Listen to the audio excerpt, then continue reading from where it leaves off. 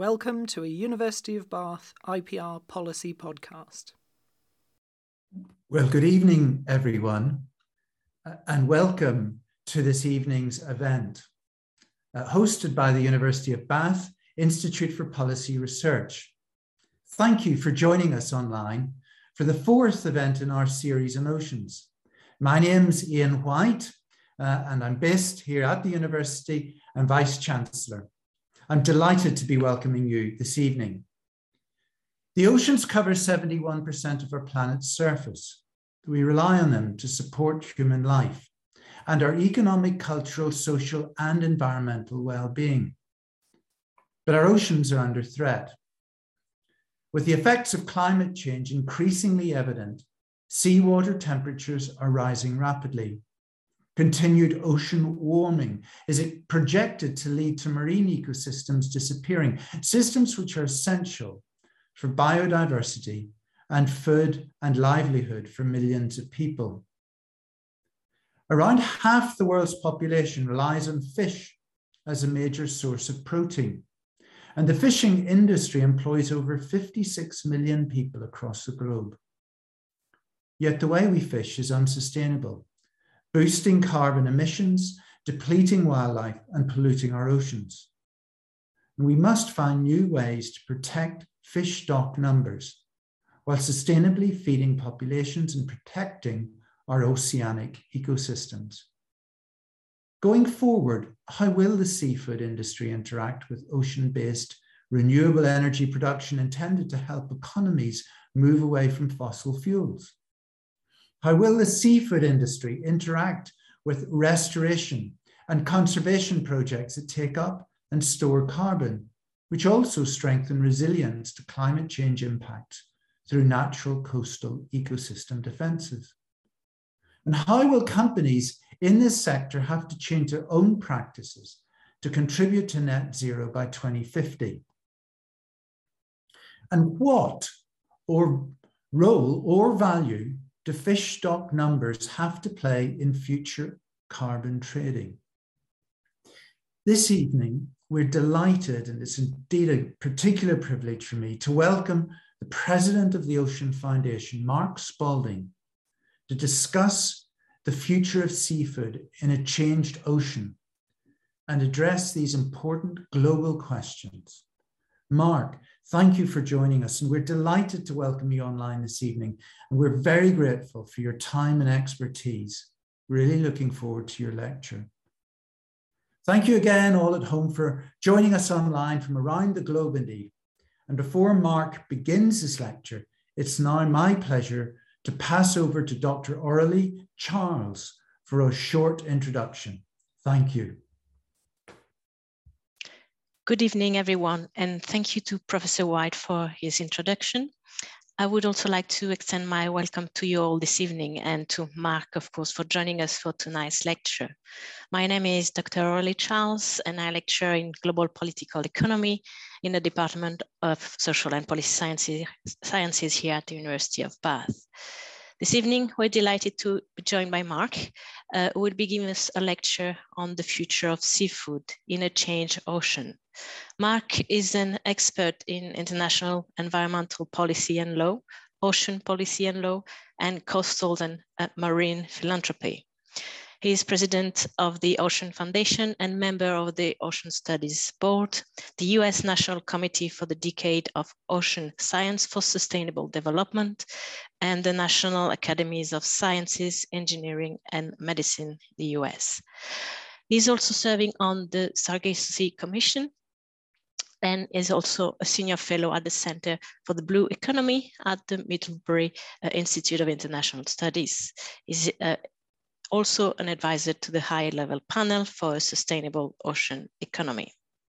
In addition, Mark serves as the advisor to the Rockefeller Climate Solutions Fund and the Credit Suisse Rockefeller Ocean Engagement Fund. He's also a member of the pool of experts for the UN World Ocean Assessment and designed the first ever blue carbon offset program called Seagrass Grow. Mark, we're really thrilled to have you with us today, and we very much look forward to your lecture. Once we've heard from Mark, we'll open it up to you at home for questions and discussion. Thank you all again for joining us, and I'll now pass over to Mark. Thank you, Mark. Thank you very much, Drs. White and Charles, for the generous introduction, and of course for the invitation to be here today to talk about the changed ocean and how that relates to seafood. Before I even begin, let's talk a tiny bit about the fact that there's sort of three aspects to the change of the ocean. We started in thinking about climate change by what was going to happen to us, storms and things that would hit our coasts. We next moved on to asking ourselves, well, what is climate change to the ocean? Now we've moved into a third phase of talking about how the ocean can be an ally to address climate change. I'm going to try and touch on all of those things, but also tell you a little bit about my organization briefly, quickly, and how this all relates to seafood, and then close out with solutions and goals that we can look towards going forward. The Ocean Foundation is based in Washington, D.C. We are a global philanthropic organization. We work in about 40 different countries on 6 continents. In a small world piece, I'm coming to you today from my home in Bath, Maine. We are all sharing the name. The mission of the Ocean Foundation is to reverse the trend of destruction of ocean environments around the world, and we do that by supporting other groups in all of those places where we work.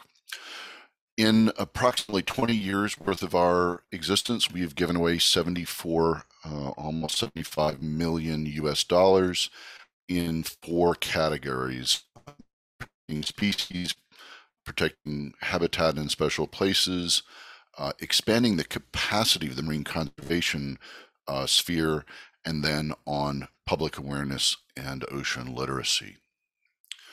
I already mentioned that we're in 40 countries on 6 continents, and we really try and work on coastal and marine conservation. Our organization has philanthropic services for donors. We also host projects for others called fiscal sponsorship, but we do have a few initiatives of our own where we actually implement our own activities, and the 3 biggest of those are here in front of you. We've been working since nearly our beginning on ocean acidification, both on science and policy, working to build the capacity of the world to address these issues going forward. We are also working on blue resilience, which is directly related to the subject of this talk, thinking about how we build resilience of coastal communities in the face of climate change, as well as take up carbon.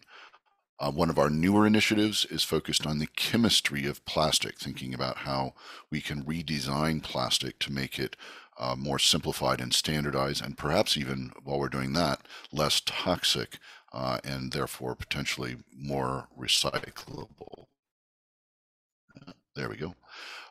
So let's talk about fisheries and aquaculture, and as the 2 major ocean-based sources of seafood. As Ian said, 71% of our planet is covered with water. Half of the population lives near the coast, and 1 in 7 people depend on the ocean for their protein sources, and that's a gigantic number. As he mentioned, ocean warming, acidification, and deoxygenation that are the result of greenhouse gas emissions are substantially changing the ocean and threatening our seafood, whether that comes from wild-caught fisheries or from aquaculture.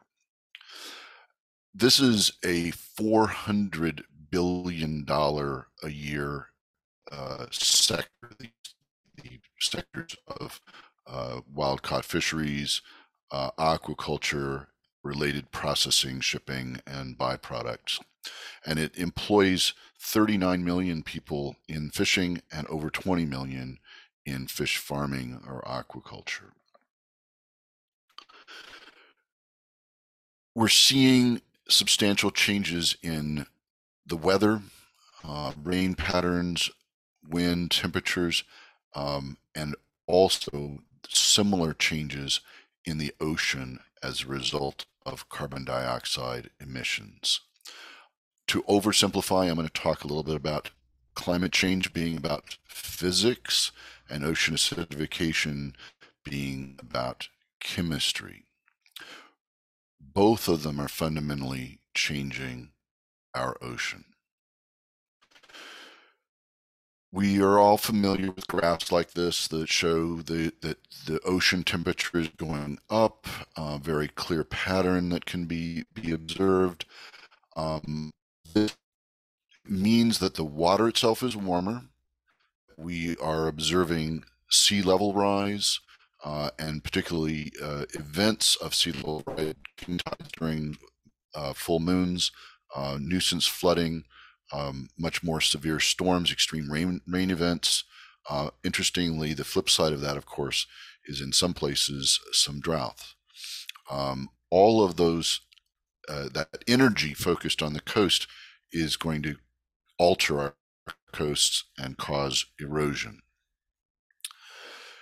The warming piece of it is, the fact that the ocean is our balancing temperature sink, heat sink for our planet, right? We wouldn't be able to live here if we didn't have this giant body of water that absorbed the heat that came into our atmosphere from the sun. And our risk is that we are overwarming the ocean to a point where its systems aren't going to function very well anymore. So let's talk specifically about seafood. In the map on the left, you can see that at the polar regions, the changes in temperature are more extreme than they are at the tropics, which does not mean that the tropics are unaffected, but this is the one of the things we need to always remember is that the changes in the ocean are not uniform, they are broad. As those changes take place, systems such as the current channels in the ocean that make a place like the UK much more livable than it possibly should be given how far north it is, will change. And if those systems are destabilized as a result of ice melt and other things going into the water and the actual surface temperatures changing, we could see substantial changes in the comfort zones where I live in Maine or where Bath is in the UK. These temperature changes directly are going to address fish metabolism, their growth rates, reproduction and productivity, migratory patterns, and that's going to be particularly difficult for fisheries, but also some issues around susceptibility to diseases and toxins that are going to be more likely to succeed in warmer waters. This will also change where animals are, and that could disrupt food chains entirely. In the photograph on the left, of course, is a coral reef. Fisheries are very dependent on coral reefs. Coral reefs can't migrate, certainly can't migrate as quickly as other animals can, and therefore they are dying very rapidly as a result of heat, more than any other aspect of climate change, and we will lose their role in the food chain. So again, we have to remember that this is a variable outcome. Some things are going to flourish, some things are going to fail. Some of that is going to do with who can migrate and who can't. So let me give you an interesting example here. Due to warm water a very, very large crab fishery on the west coast of North America has had a failure to open to fishing season due to unusually warm waters, causing an algal bloom that has introduced a toxic neurotoxin into the food chain. So this fishery just can't even be done, and it's dangerous to be done. And so our health authorities said, let's not take this risk. Unfortunately, the animals in the sea who also eat crab didn't get the notice, and therefore we've seen a lot of harm to pinnipeds and other animals as a result of the neurotoxins.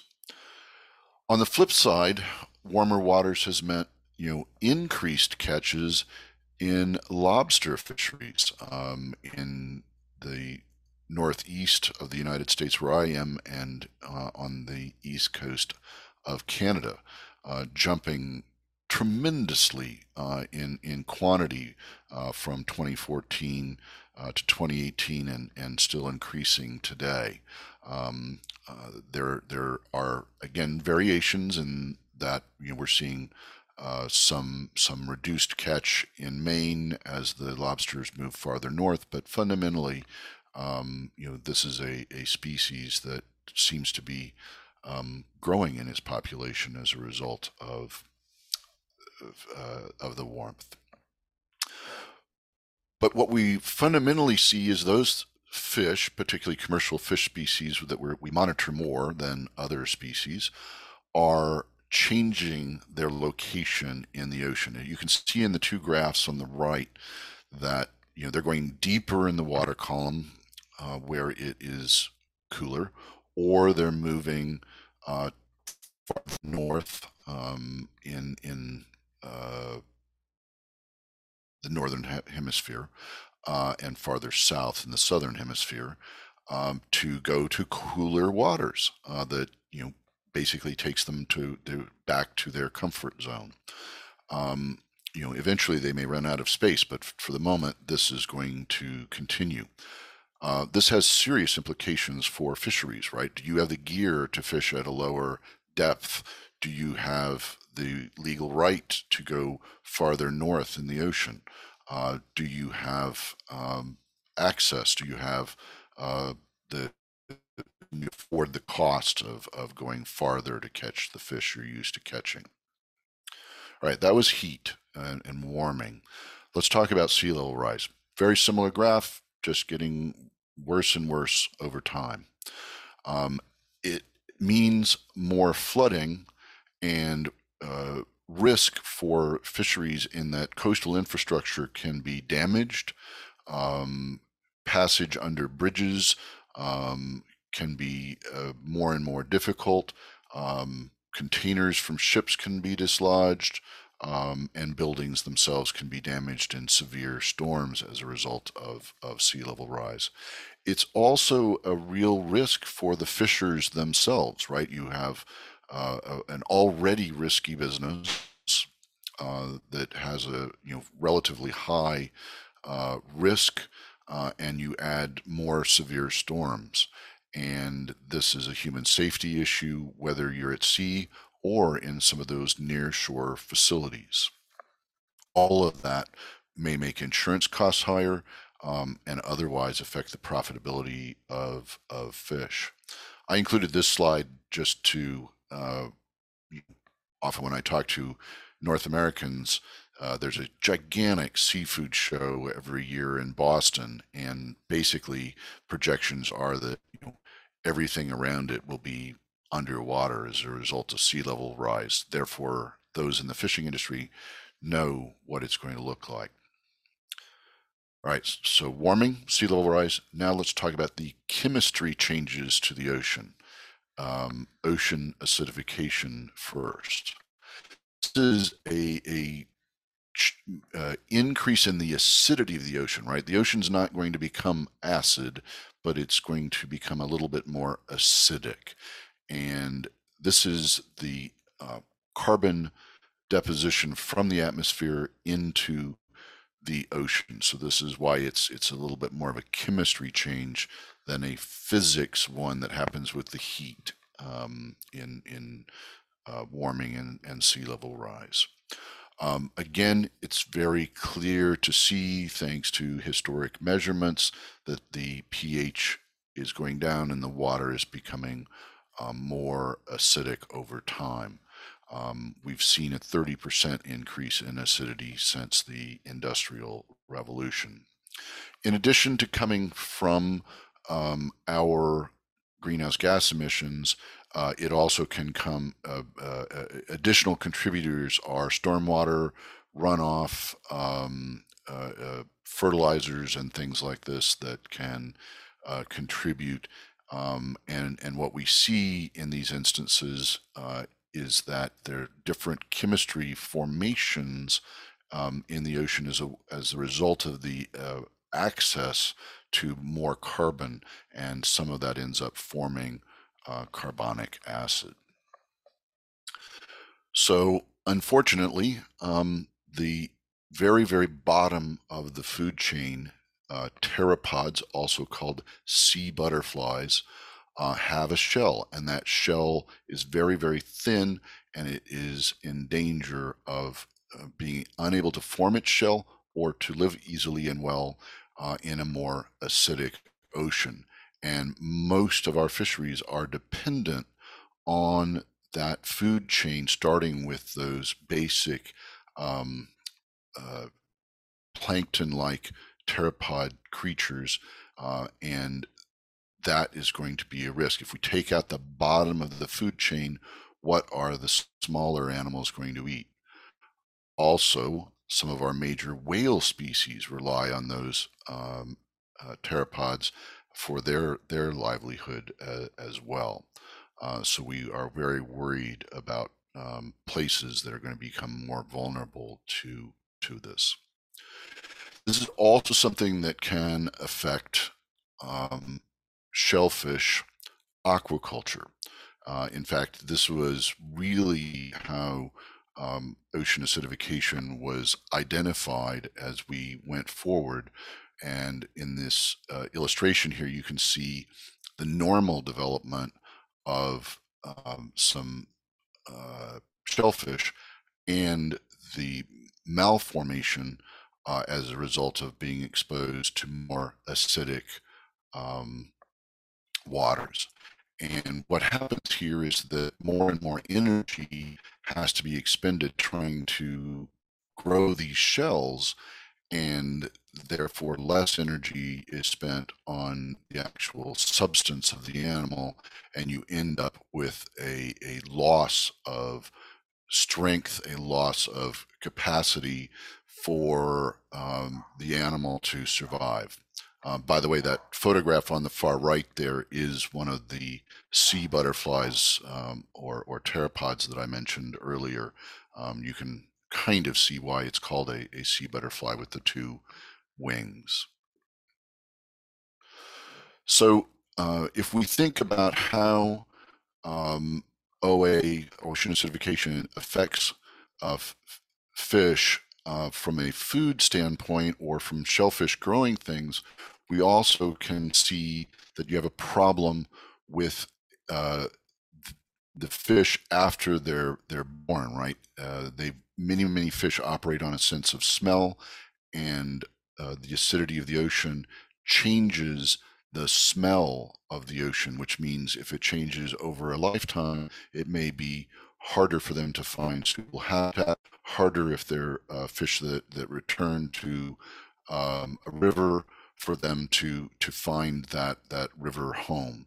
It also may mean that they can't smell predators the way they used to. And so all of this combines to create some really interesting threats to seafood as animals become more sensitive to this.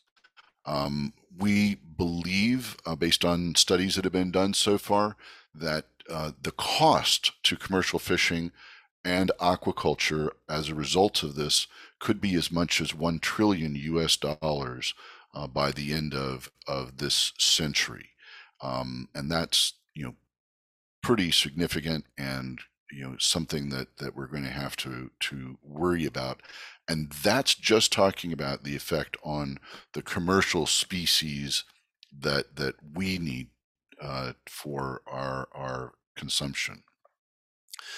If we think about synergies, the combination of ocean warming and acidification, when they occur simultaneously, we are really stressing out the commercial species and the ecosystems that they rely upon. Fortunately, there are some things that we can do with regard to ocean acidification. Seagrass meadows, which are global, except for a few places in Antarctica, take up and store carbon, take up carbon out of the water column and store it.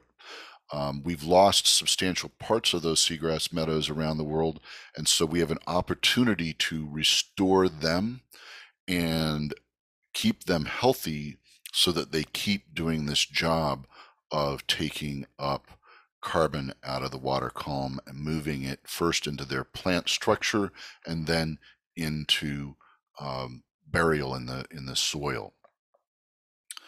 This is one of the reasons that we created the first ever blue offset calculator. It is available online at seagrassgrow.org. It allows people to calculate their carbon footprint and then donate enough money to offset that scale of carbon footprint. We do restoration of seagrasses, mangroves, and salt marsh estuaries with this money. We've invested substantially in a third-party certification from VCS, Verified Carbon Standard, so that this eventually can become a certified carbon credit. In fact, the first projects using the methodology are underway now. We can also do some things to adapt to ocean acidification. And these things involve activities like testing the pH of the water, monitoring it carefully. If you have a shellfish hatchery associated with your aquaculture, you can shut off the intakes during an acidification event. You can add buffers to the water. You can do things locally to the larvae stage spat grow to healthy shellfish before you put them out into the ocean. All of this helps us with the success of these animals. The other chemistry change as a result of greenhouse gas emissions and some other things that we do is the basic removal of oxygen in the ocean. This is a consequence of emissions of CO2. It's also as a result of warming. It is has synergy with ocean acidification. It often happens at the mouths of river where there are fossil fuel based fertilizers going out, causing large algal blooms that suck up a lot of energy and oxygen while they rapidly grow, feeding on the fertilizer, and then also suck out a lot of oxygen in the system when they die off, when they run out of the fertilizer, and they decompose, and that uses up a lot of oxygen. So I already mentioned that it's some of the fossil fuel fertilizers, nitrogen, and how this runs off of land that cause it, and how it relates to harmful algal blooms. So what we see here in this instance is that it's going to have a very strong impact on seafood. There'll be higher costs related to taking longer trips or spending less time on the fishing ground. In some cases, fish will be crowded next to shore. where they are easier to catch, and that'll skew things in the other direction. It just makes it a lot more unpredictable as well, because the fish will obviously, those who can move and move quickly will move to a place where they do have access to oxygen, but you can also have rapid events that cause rapid die-offs. So if we have warming and its related sea level rise, acidification, and deoxygenation, what should the solutions we're all working on look like? And part of this has got to be about protecting the coastal communities, but also the sort of supply chain for seafood, since so many of us both like it and are depending upon it. This is going to mean increased international co-management solutions for fisheries. We've seen this sort of locally in that, lobster I mentioned earlier used to be very prevalent in New York and Connecticut. Then they became very prevalent in Massachusetts, now in Maine and in Canada. Well, as they've migrated north with the warmth, the questions arise of, okay, if I'm a fisherman in New York and I've got a license to catch lobster and the lobster aren't there anymore, is my license associated with the species and I can go to the next jurisdiction north and fish for them, or is my license extinguished and the new jurisdiction has to do something? When we also get out into international waters and shared waters, you start having even more challenges, and it gets really interesting. What we need to do is think about how we can increase marine protected areas, both for how they relate to the blue carbon resources that can take up carbon and store carbon and create habitat, but also to think about how we manage fisheries. Drs. White and Charles mentioned the fact that fish have a role in the carbon system, which we'll talk about, and I think that becomes a key part of what we're thinking about, and MPAs can help us keep the fish in the ocean and keep them in the ocean's carbon pump.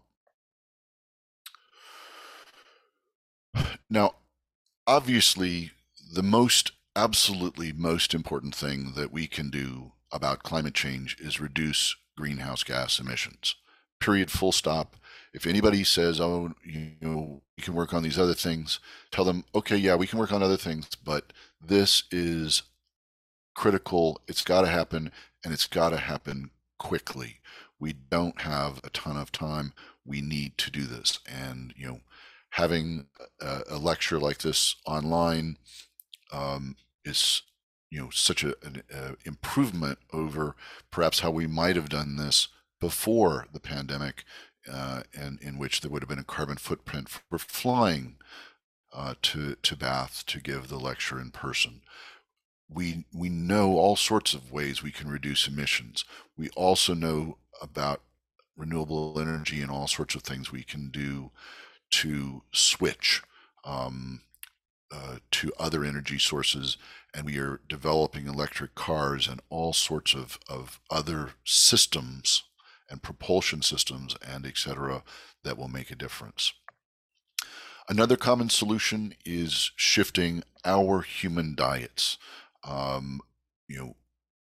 If we move away from very intensive land-based sources of protein, beef, pork, chicken, etc., and move to ideally a vegetarian or vegan diet, we will have a much smaller carbon footprint. And if most of us do that, it will have a gigantic impact. As a transition or as a alternative to provide some protein sources for some people, sustainably harvested fish or sustainably farmed fish, seaweeds and kelps can play a role in those new diets. I already mentioned that we can take carbon out of the atmosphere, take it out of the water column by looking at restoring seagrasses, mangroves, estuary marshes, all of which will take up carbon, move it into their plant structure, and then bury it in the soil, all naturally, all generally speaking without using any generated energy sources, other than perhaps if we do need to do some restoration. Similarly, we are all looking at the both microalgae and macroalgae as a way to, as they, they're plants, and so as they take do photosynthesis, they're going to take up carbon.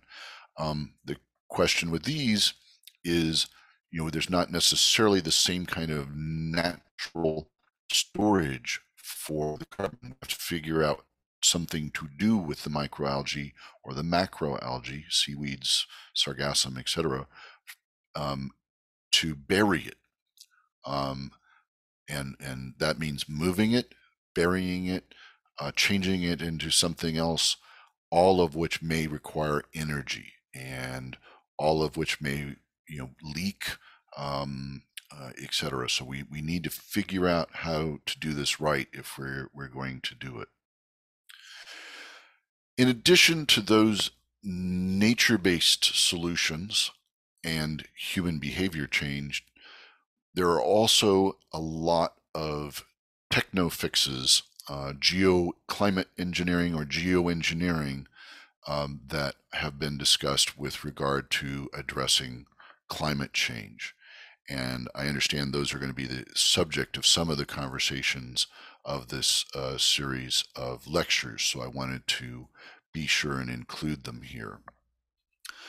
Two of the most popular are artificial iron fertilization, dumping iron filings into the ocean to stimulate the growth of surface microalgae, and ocean alkalization using some natural sources. As Dr. Charles mentioned in my bio, I sit on the Ocean Studies Board of the U.S.'s National Academy of Sciences, Engineering, and Medicine, and we just issued a report in December talking about these methodologies and a few others. And to oversimplify, we basically said, a lot of these things aren't ready, aren't available to us yet, and we really need to study and understand them and what they might do in terms of positive outcomes for dealing with climate change, but also, ask ourselves, what are the unintended consequences of doing these activities? Even if they're natural sources, where is the iron going to come from? Where is the ocean alkalization going to come from? What is the entire life cycle analysis of mining, transport to shore, and then transport from shore out to a dumping site, and then if the iron fertilization works, what is the result at the sea surface level? And does the carbon get sunk? Can we measure that? Does it have effects on downstream nutrient supply? Or you heard me talk earlier about deoxygenation. If we are fostering algal blooms, are we risking deoxygenation in some places? And the simple answer is we don't really know enough yet. And so the report we just issued, calls for a lot more study. The few studies that have been done before, indicate that ocean alkalization could really potentially help shellfish aquaculture in particular, by avoiding ocean acidification, at least locally where that is done. The experiments that have been done on iron fertilization don't look quite as good for fisheries and don't seem yet to indicate helpfulness. But you will be people write claims that both of these can be used to increase biomass in the ocean and therefore increase the number of fish. In addition to those two that I just mentioned, there are a number of other techno fixes that have been discussed. Some of these are more reasonable than others. Some are kind of far-fetched. There are ocean alkalization efforts that use synthetic sources, and we're like, wait a minute, what is the chemistry result of that? What is the biological interaction with the chemistry change? How is that going to be known and measured before we start using something like that? The precautionary principle should tell us that we need to be extremely careful. There are some mechanical or chemical ways to remove carbon from the water column, similar to the way plants do. These could have some very positive synergies with aquaculture. These probably are worth investigating. It's too early to tell. There are some things about marine cloud brightening, sea surface reflectivity, both of which enhance the albedo effect, or the reflection of the heat back away from the ocean. These will help with the warming piece, possibly, but they won't necessarily help deal with carbon emissions themselves. Same thing with what's called SRM, or solar radiation modification, which involves putting mirrors into space, or spraying tiny particles of acid into the upper atmosphere to reflect light. Very, very difficult to manage.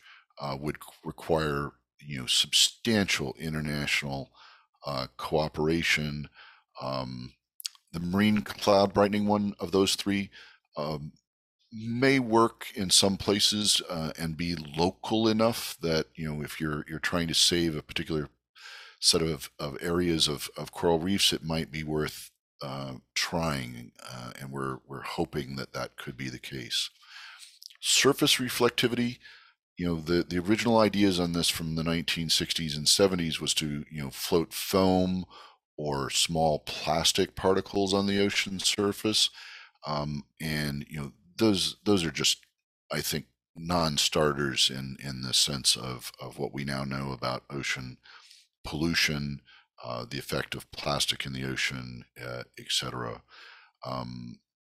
And the solar radiation thing is requires entire new aircraft and a huge space installation. It just gets very interesting, and optimizing with solar radiation modification.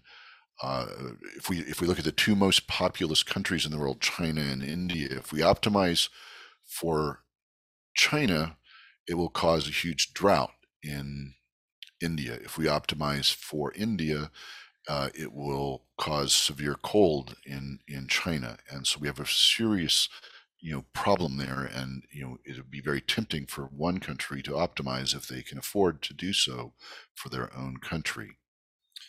The last one I'll just mention here, because it's talked about quite a bit, is using machines to artificially upwell or downwell waters. And these, of course, are moving the water, moving the natural elements of the water, the plankton, the pteropods, etc. So they will have some effect on fisheries. They could move carbon lower into the water column. They could bring nutrients up and cause expanded growth of plankton. They may be worth investigating, but again, part of what we're trying to do in the National Academy study I mentioned, as well as a related study from the Aspen Institute on a code of conduct for doing experiments on these geoengineering, climate engineering techno-fixes, is that we have to really be holistic in our thinking and really be careful, right? And one element of that is asking ourselves, can any of these even come online in time for us to do something about climate change quickly enough? Will they affect fisheries and therefore food security? Will they affect coastal communities? A lot of socioeconomic questions, a lot of timing questions, et cetera, and we should prioritize our research spending accordingly. In addition to those sort of science concerns, there's also what's called a moral hazard. And that is, simply talking about having these techno fixes or climate engineering solutions may lead to us relaxing too much in our effort to reduce carbon emissions, changing our diets, changing our behaviors. And that's a moral hazard that we simply can't afford. All right, let's take this back to seafood for a moment. If those are a whole set of solutions, including the ones that we know already, the ones that are natural and therefore no regret strategies, what role can the seafood sector itself have, particularly if the goal is to get to net zero emissions by 2050?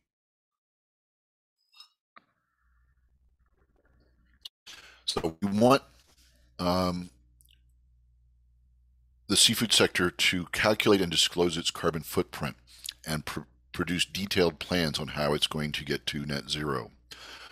As was mentioned in my bio, we are the ocean advisors to an ocean engagement fund. We have almost $800 million in assets under investment in that fund, and we're buying stock in companies, and then we're going and engaging with them. We're talking to them about changes they can make. And this is exactly what we're doing when we talk to fishing conglomerates and anyone else in the supply chain for seafood. What are you going to do, and how are you going to do it to get to net zero by 2050? We also, and this is a reference to the role of fish in the carbon cycle, and that is, if we get rid of illegal practices, bycatch, and waste, we could leave more fish in the ocean. And because they participate in the carbon cycle, they eat the plant material that has taken carbon out of the atmosphere, they defecate, the defecation sinks, or when they die, they sink. That carbon gets moved to the sea floor. That system works, and it works naturally. Leaving more fish in the sea can help us do that.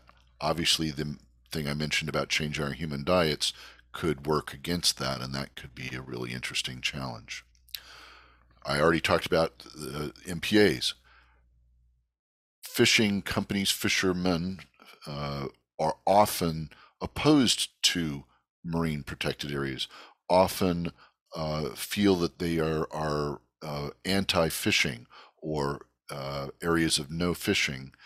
And I think they need to get more engaged in understanding how they actually increase biomass, decrease acidification, remove carbon from the atmosphere, and move it into burial in the sea floor. And so asking some of these fishing companies and players in the fishing sector supply chain to support MPAs is an important part of what we will ask.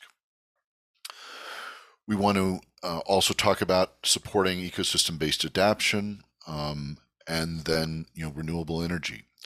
One of the ways we get out of using fossil fuel energy is to switch to wind, solar, wave energy, ocean currents energy, ocean thermal conversion energy.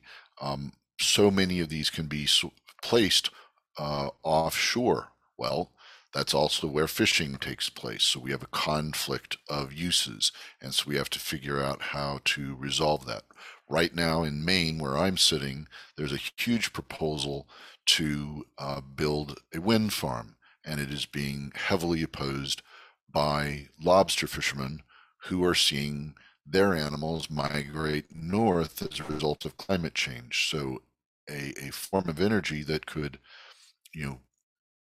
directly help address climate change, they're opposing because it's going to be in the way of their fishing. So we need to find the pathway to cooperation on renewable energy and how we do that. In addition to the actual fishing or the habitat where they fish in, fishers can also look at their vessels and the vessels they transport fish in. Improved maintenance can increase efficiency and lower emissions. They can do a better job maintaining the hulls to reduce drag. They can steam at a slower speed and reduce emissions.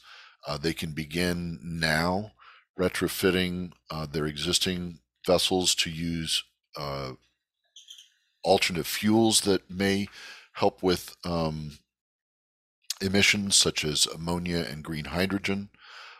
They can, look at new propulsion systems, electric, sail, etc., that can be adopted and reduce the emissions from the fishing vessels themselves. We probably need to reduce or eliminate most long-distance fisheries. Most of them, if you look at high seas fisheries, those that are outside or beyond national jurisdiction, they're mostly catching luxury products for the wealthy. They're not really about food security, so we can probably think a lot about reducing them. Both those long-distance fisheries and the size of our fishing fleets are as a result in many cases of subsidies from governments to artificially prop up these industries, and there's a huge effort being made to put an end to those subsidies. And the money those governments are spending on those subsidies for the industry might be better spent on marine protected areas, which will actually increase biomass and make fishing locally much more possible. We also are spending some time looking at on-vessel refrigeration equipment and how we can get to no global warming technologies for those sorts of things. On the aquaculture side, they have the tenders that go out and service their facilities. They have automatic feeding systems. They have other structures and such. They can convert most of those, we believe, to electric or even non-fuel burning vessels altogether to serve this sector of the industry. We also want to look at the role of fossil fuel in some of the gear, ropes, nets, floats, the bumpers on the side of the vessels are made from fossil fuel based plastics, and we can look at alternatives there and get that piece of fossil fuel use by this industry reduced or eliminated.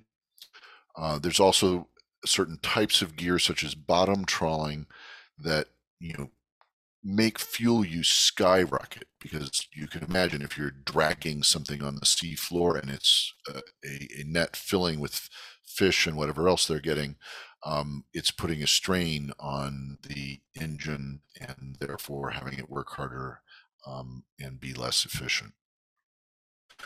So I want to talk to the seafood industry about its infrastructure, plastic packaging, how it ships its product around the world.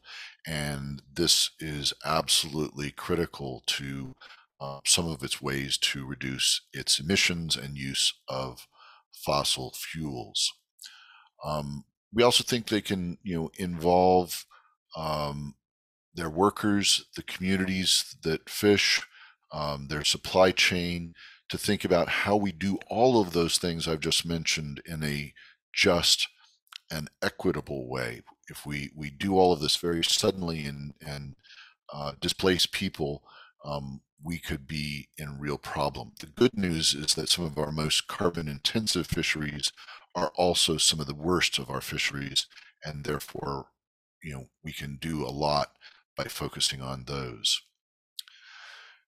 We want this industry to care because their own boats, their own employees are at risk, their livelihoods are at risk, their income streams are at risk, and their role in supplying world food security is at risk.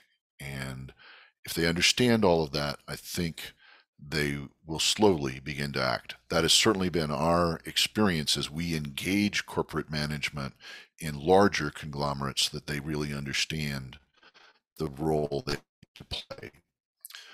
In addition to the activities they can do now, they can also help support research. They can help expand the data that we have on climate and weather and ocean chemistry. They can share data on fish catch. They can help do enforcement. So all of this is things that academics, NGOs, and the industry can do together. So that we have a moment or two to answer a few questions. Let me stop there. Thank you very much for listening. Thank you very much, Mark. That was a very insightful and systemic view of our oceans. So thank you very much. We'll start with a question around compliance management framework, by a question by Tom Lavak. Apologies, Tom, if I mispronounce your name. So in the context of bottom contact fisheries here and the significant impact it has on sponge reef, which themselves have are important carbon sinks, there's little compliance effort, and this issue is not even included in compliance management framework. So do you see this as a globally significant issue? So part of our big problem with fisheries is compliance worldwide in any fishery. Governance is difficult and in some places simply absent. One of the things that we want to see happen is an increased use of technology, aerial drones, surface drones, underwater drones, that allow us to better observe when there is a violation.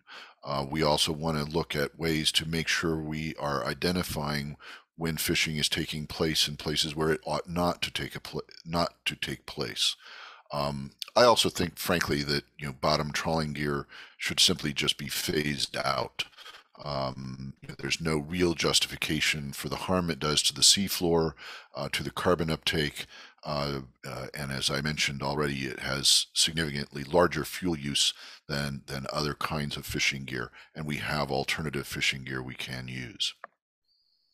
Thank you, Mark. Another question here from Tom as well, much more in terms of international, maybe governance and national governance issue, and the implementation of marine protected areas often implies multiple level of governance, multiple regulators at each different level, and that makes it really difficult to achieve successful collaboration and to have an effective protection of those areas. So even agency leaders here talk about collaboration with little to be achieved here.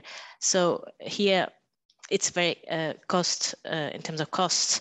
There's an excessive cost in bureaucratic effort put into that will lead to some delay. So maybe answering in the context of the opening today of the One Ocean Summit, should we be assessing this issue and promote, and how can we promote more efficient collaboration here?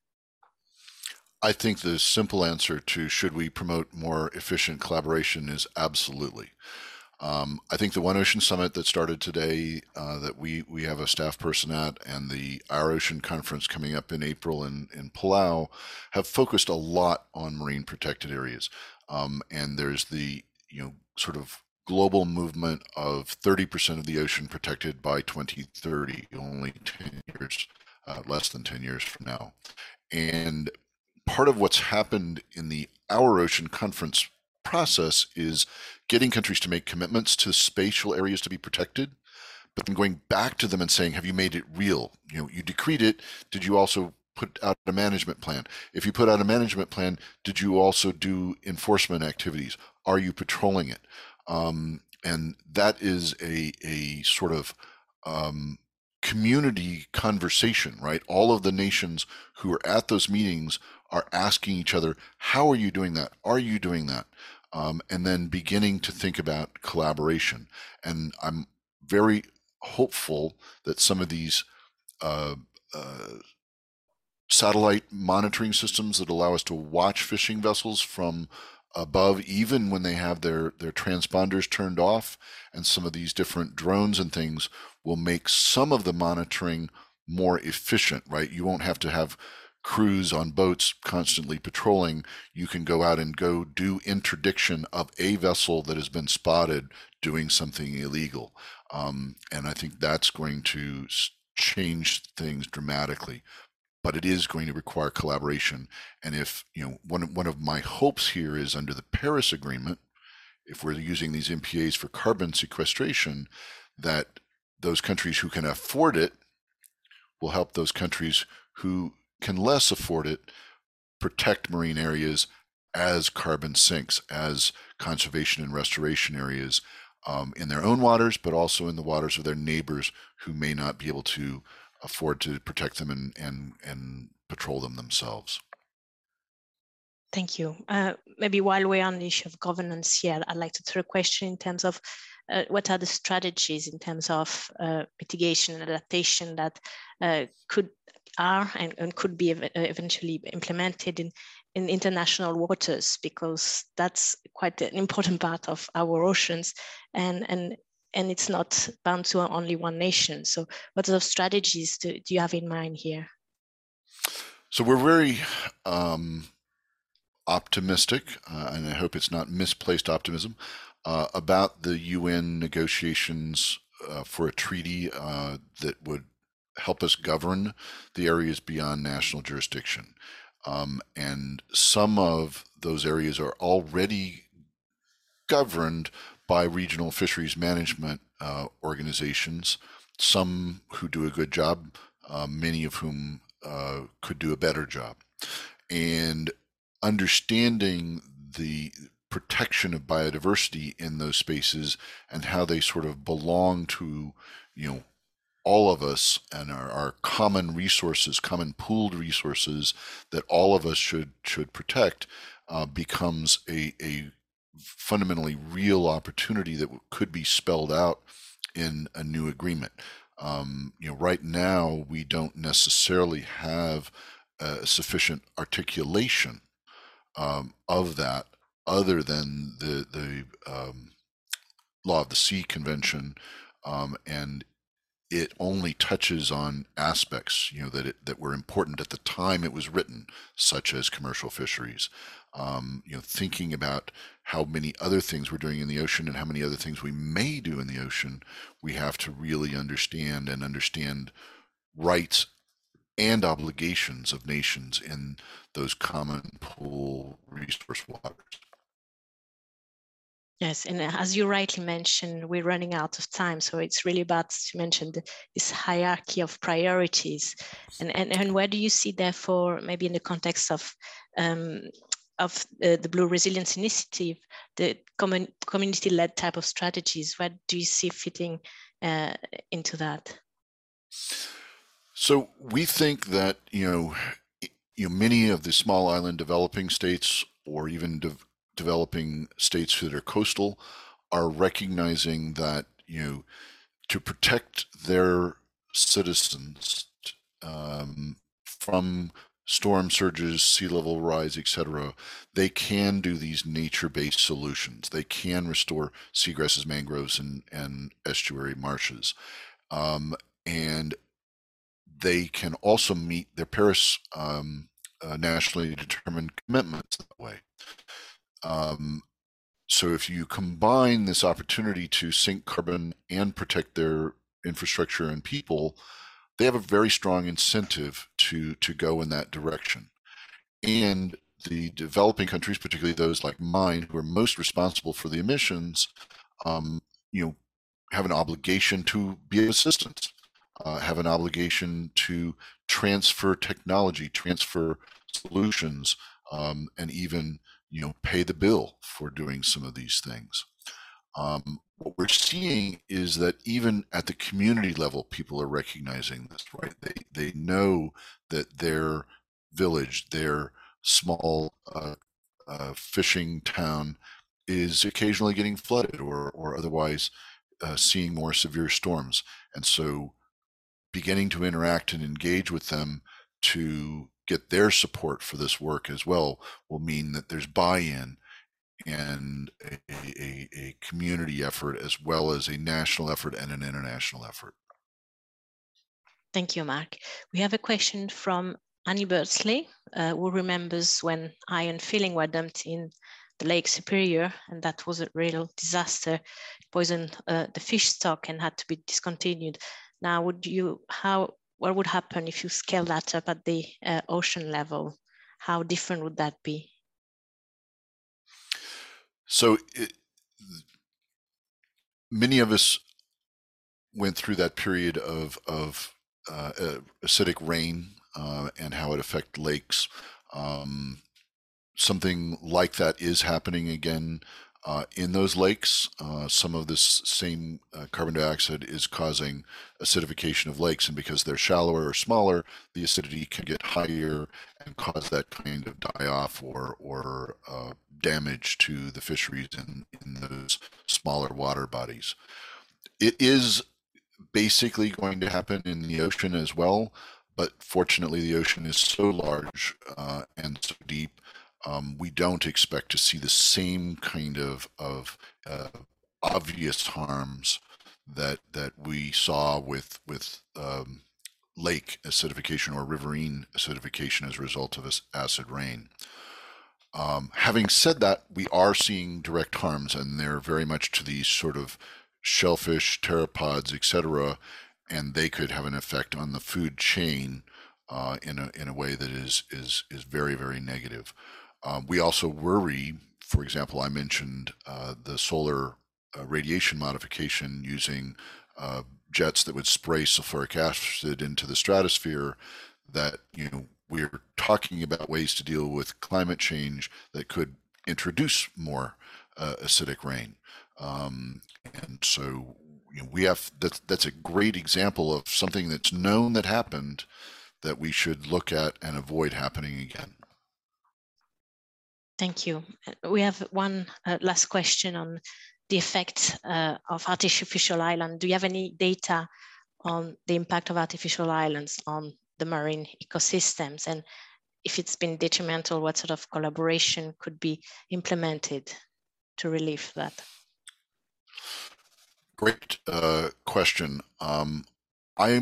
As I sit here at this moment, I've certainly seen articles about the legal aspects of artificial islands and whether they can be used to create new national jurisdictions over the land or the water.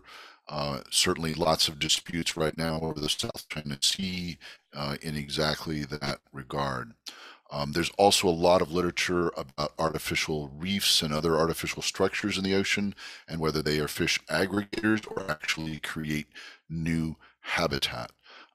So I think that we know just enough to say, creating artificial islands, severely interferes with currents, severely disturbs sea floors, and depending on where you're drawing the material from to create the artificial island, which can release carbon.